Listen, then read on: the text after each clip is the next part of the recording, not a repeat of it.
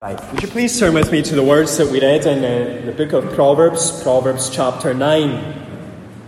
Proverbs chapter 9, and reading verses 1 through to 6. Wisdom has built her house, she has hewn her 7 pillars, she has slaughtered her beasts, she has mixed her wine.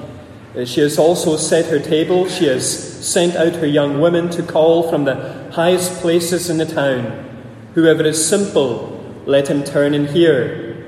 To him who lacks sense, she says, "Come, eat of my bread, and drink of the wine I have mixed. Leave your simple ways, and live, and walk in the way of insight." 16 years ago, I was studying for a social anthropology exam during the Christmas holidays. Nothing worse than studying during the Christmas holidays, and especially for social anthropology. It's the only non-divinity related course that I ever took at university, and I didn't enjoy 1 minute of it. In fact, the very moment I sat down in the very first lecture, I thought, what on earth am I doing here? I was completely out of my comfort zone. And even 16 years on, I look back and think, why on earth did I choose that subject? I have no idea what possessed me. We all make choices in life, some of them good and some of them not so good. In Proverbs 9, we are confronted with 2 choices: the choice of a way that leads to life and the choice of a way that leads to death. And these choices are presented and portrayed as invitations from 2 women. There is an invitation from woman wisdom, and then there is an invitation from woman folly. First, we have the invitation from woman wisdom, and you see that in verses 1 to 12, where Solomon focuses on an invitation to be embraced. An invitation to be embraced. As we come to these verses, it's important to note the context. In Proverbs 1 to 9, we find a father, Solomon, addressing his son. Now, that could be his biological son, or it could be his spiritual son. Either way, this is a mature man, an experienced man, who is speaking to a less mature man, a less experienced man. And throughout these chapters, we hear Solomon speaking to his son about the importance of acquiring wisdom. Now, at this point, we can define wisdom as the skill of living successfully under God. A life of flourishing under God. That is the wise life. The skill of living successfully under God. A life that flourishes under God. And so Solomon is saying to his son, I can teach you how to live your life so that you don't need to learn from your mistakes. Solomon is saying to his son, I can teach you how to live your life so that you don't make a mess of it. Solomon is saying to his son, you don't need to live and learn. Instead, you can learn from me and really live. And in Proverbs 9, we find him describing wisdom as being like a woman who gives an invitation.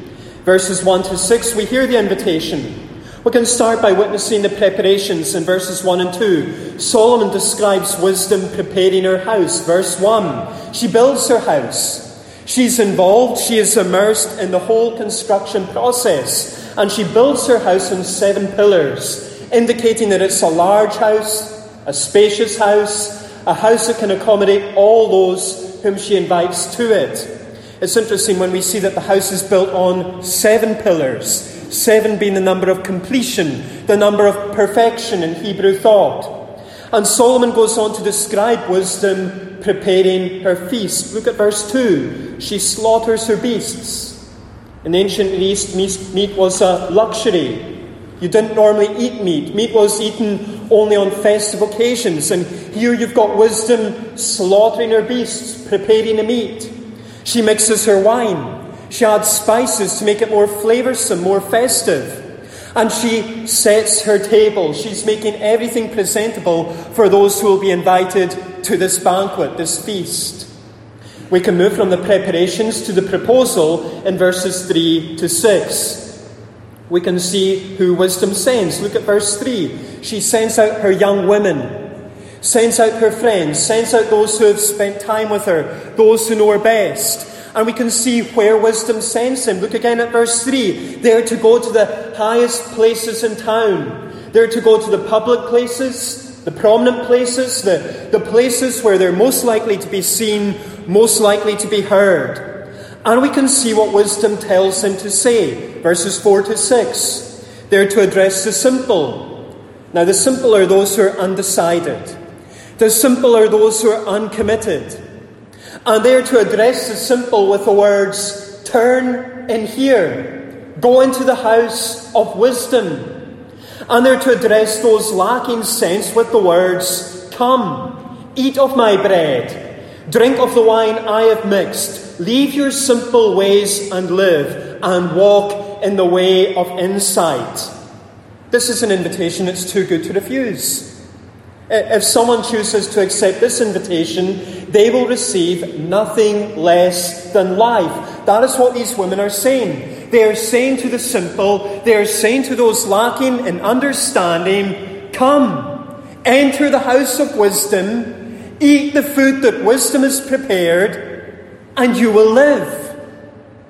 Then in verses 7 to 12, we move from the invitation to the responses.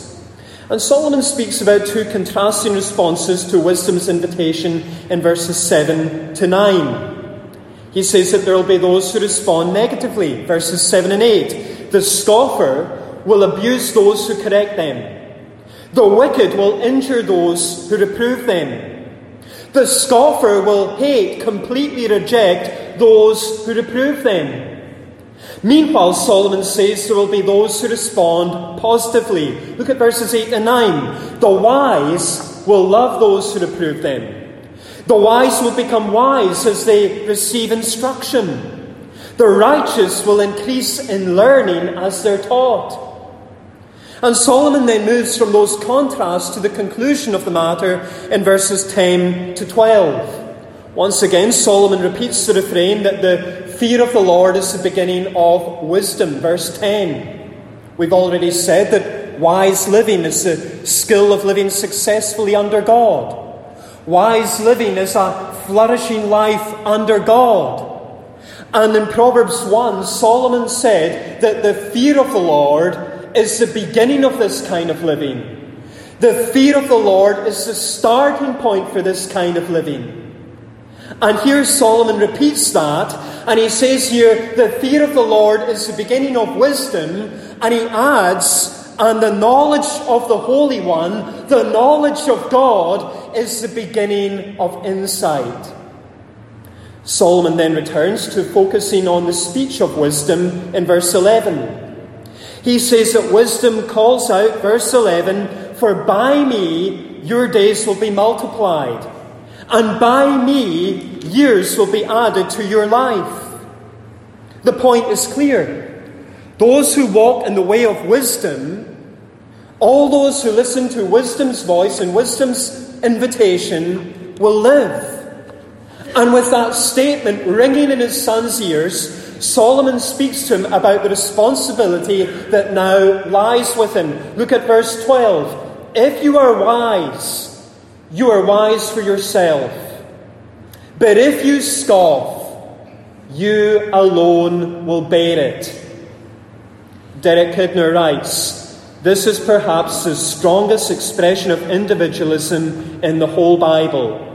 Such statements aren't meant to deny that people benefit or suffer from each other's characters, but to emphasize that the ultimate gainer or loser is the man himself. In other words, Solomon is telling his son that he must make a choice. He must make a choice whether or not he will walk in the way of wisdom, whether or not he will listen to wisdom's invitation. And it's a choice that he must make himself. Solomon can't make it for him. His parents can't make it for him. His children can't make it for him. No one can make that choice, that decision, but the son himself. Now, friends, as we consider these verses, we're hearing the call to follow wisdom. We're hearing the summons to embrace a wise life. That is what we see in Proverbs 9. Solomon depicts wisdom here as a woman inviting people to her large home and inviting them to sit down to a lavish feast. And Solomon says that upon entering that large home and eating that lavish feast, you will find life. Solomon is saying to his son, I want you to live a flourishing life. I want you to live a successful life under God. But you need to decide, my son, whether or not you will follow this path. You need to decide, my son, what you are going to do with wisdom's invitation. And that is important for us to reflect on at the start of a new year. You see, what we find in the New Testament is the language of wisdom being applied to Jesus. Matthew presents Jesus as a wise teacher who tells people how they can live a successful life, a flourishing life under God in his Sermon on the Mount, a life that is built on him and built on his word. Later, Matthew writes that Jesus is the one greater than Solomon when it comes to the wisdom that he possesses. Meanwhile, the Apostle Paul writes that Jesus is the wisdom of God. And he goes further and he says that in Jesus are hidden all the treasures of wisdom and knowledge. In his commentary on Proverbs, Ray Ortlund writes, in Proverbs 9, wisdom is personified as a classy lady, opening up her palatial home. But what is Solomon really talking about in real terms? Taking the whole Bible into account, this is a picture of Jesus Christ as a wealthy friend, a wise friend, who has thought of everything we need and provided it in full. Quite simply, Jesus is the one who says, come, eat of my bread.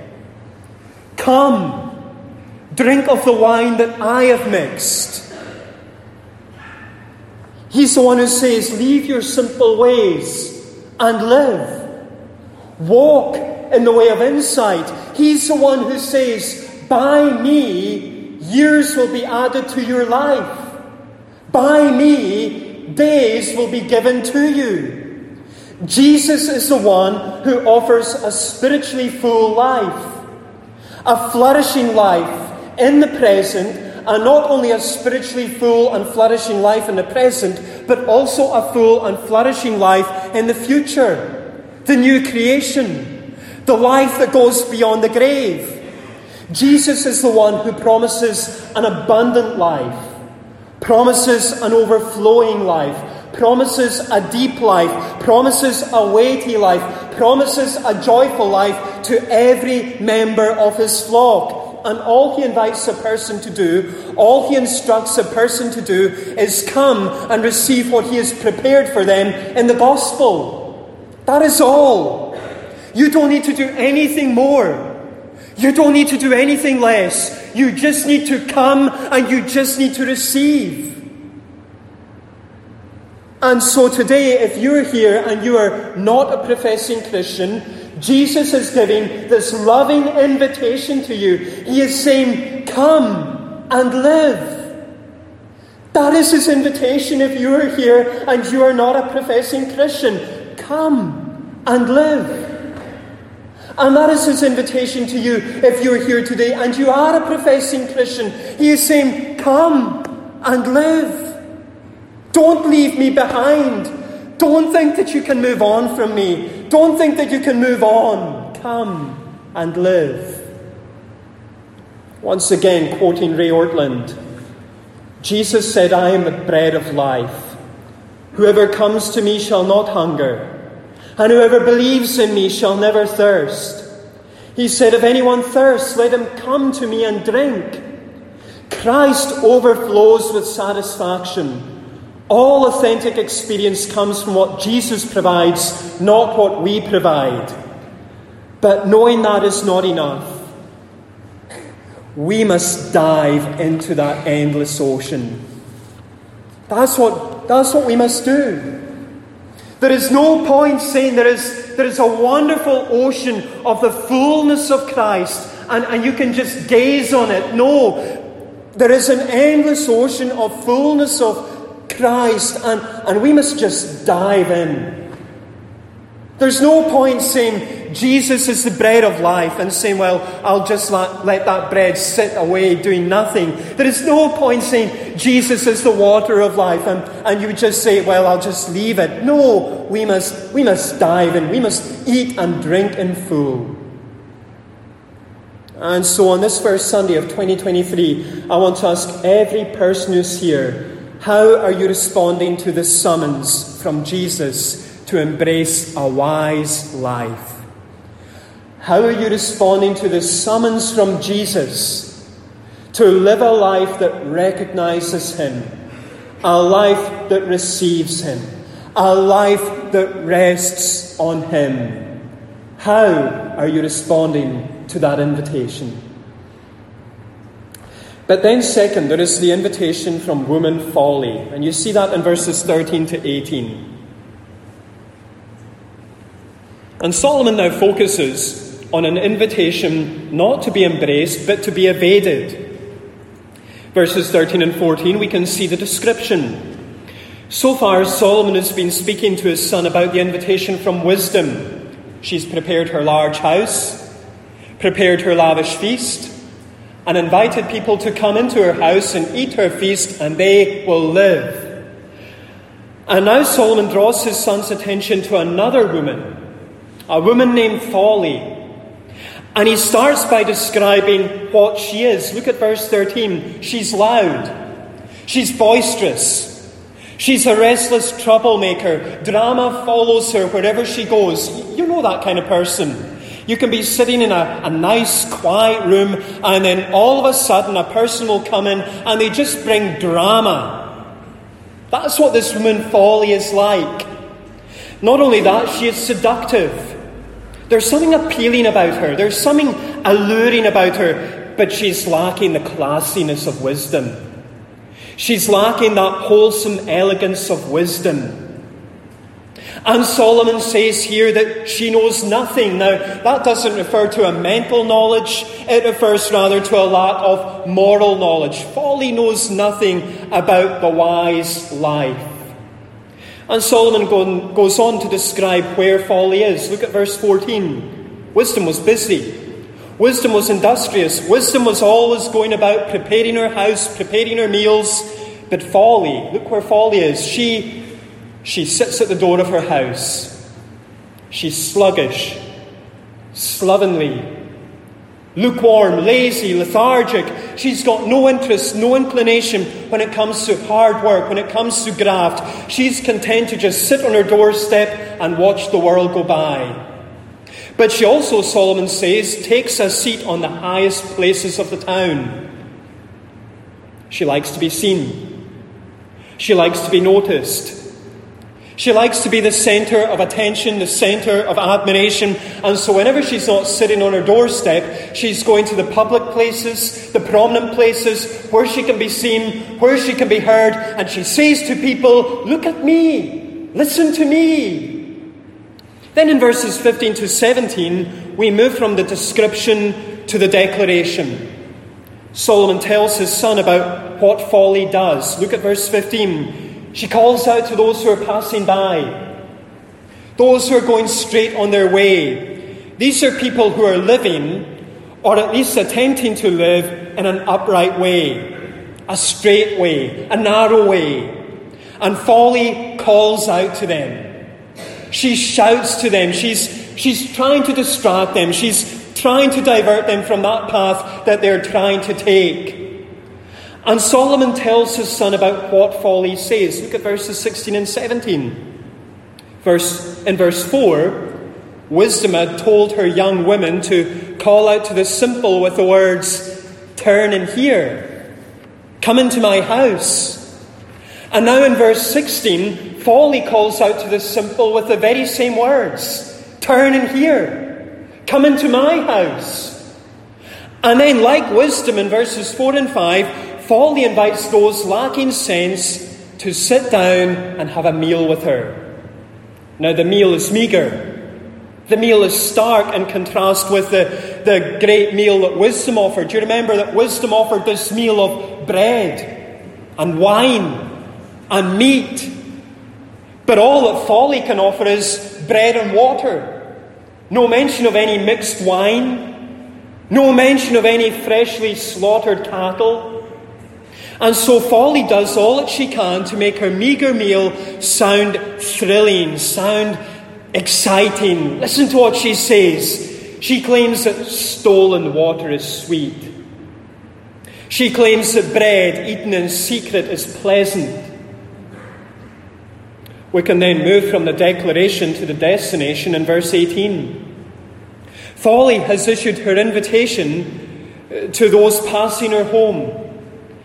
She's told them to sit down to a secret meal with her. A secluded meal with her. It all sounded so thrilling. It all sounded so exciting. We might say it got the pulse racing. It got the heart pounding. Many responded by entering Folly's home thinking they would have a few moments of pleasure there, and then they would leave and they would get on with their lives. And it's at that point that Solomon tells his son that Folly's invitation always comes with a catch. There is a small print that Folly never discloses. The person who hears her invitation, Solomon says, doesn't know that the dead are in her house. They don't know that those who accepted her invitation on previous occasions are now in the depths of Sheol. That word Sheol can mean the grave, but it can also mean the shadowy underworld. Many who entered Folly's house never came out again. Many who entered Folly's house were never seen again. This is an invitation Solomon is saying that must be refused. If someone decides to accept Folly's invitation, they will receive nothing more than death. You remember Solomon said, if you accept wisdom's invitation, you will receive nothing less than life.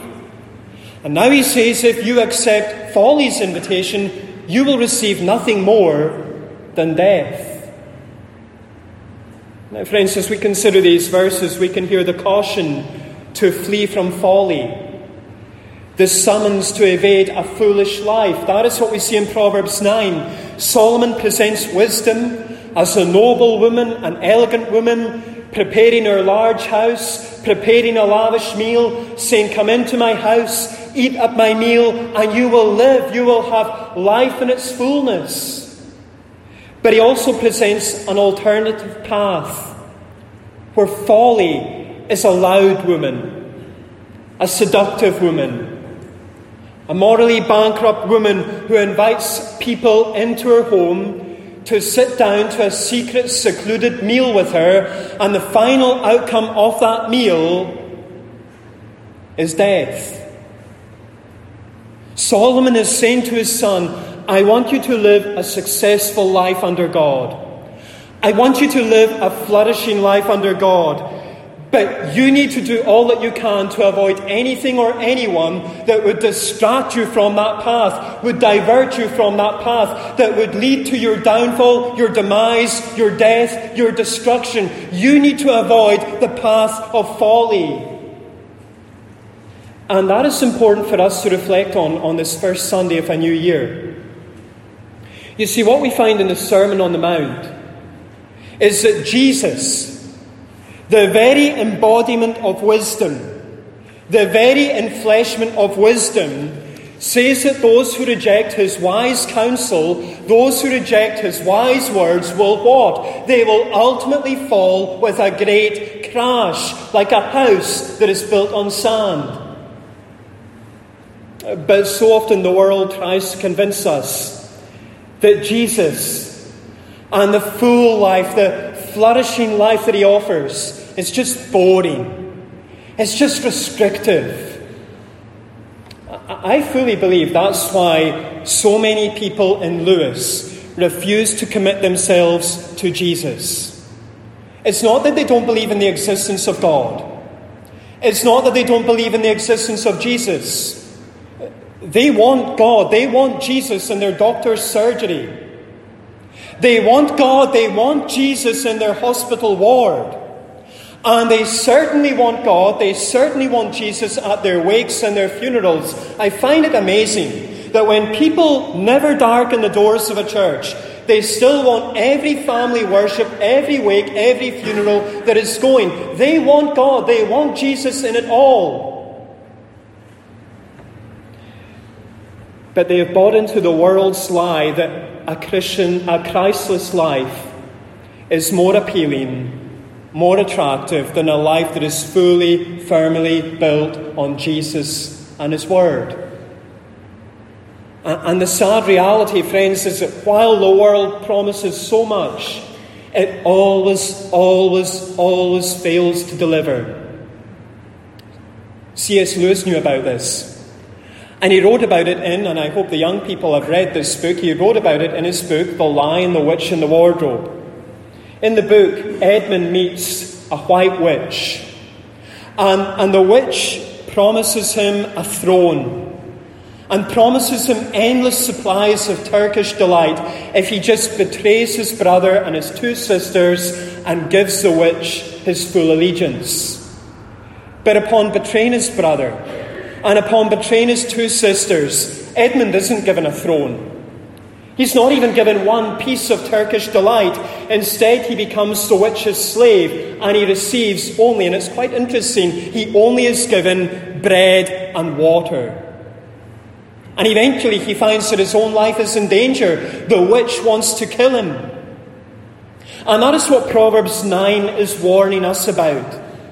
It is telling us that a Christless life leads to disappointment and ultimately eternal death. A place in the depths of Sheol, a place in the shadowy underworld. You know, friends, quite simply, Jesus is saying to everyone who reads these verses, don't be foolish with that one life that you have been given. Don't be foolish with that fragile life that you have been given. Don't be foolish. My friend, if you're here today and you're not a professing Christian, this is Jesus' loving caution to you. He's saying, don't be foolish with your life. Don't play Russian roulette with your life. And if you're here today and you are a professing Christian, but perhaps you've found the appeal and the allure to leave the path of wisdom, the path that leads to life, Jesus is saying, giving you this loving caution. He's saying, don't be foolish with that life that you have been given. Don't play Russian roulette with that life that you have been given. You know, friends, Jesus has a loving heart. That is what I want you to hear today. Jesus has a loving heart. He has a gentle heart. He has a gracious heart. He has a heart that is full of mercy, a heart that is full of compassion. He will not let you enter folly's house without a final appeal. It is almost as if he stands at the door of folly's house and he says, don't go in. In fact, it's almost, we might say, he stands at the very entrance of folly's house and he says, you're going to have to trample on me if you're going into that house. You're going to have to kick me under your feet if you're going to go into that house. You're going to have to dig my face into the dirt if you are going to go into that house. I love you and I am not going to let you go in there without a fight, without one last loving appeal. Michael Rogers puts it this way. Suppose the Bible told us nothing about hell. Would that really make the Scriptures more loving or more compassionate? Does concealing unpleasant truth demonstrate that you truly care more for others' destinies? What we find in the Gospel is that the unique spokesman who most insistently announced a dreadful alternative to gracious, divinely authored salvation is the same great Lord who died and rose to save us from hell. He is so loving. He is so gracious. And he is so unwilling that people find themselves in the house of folly.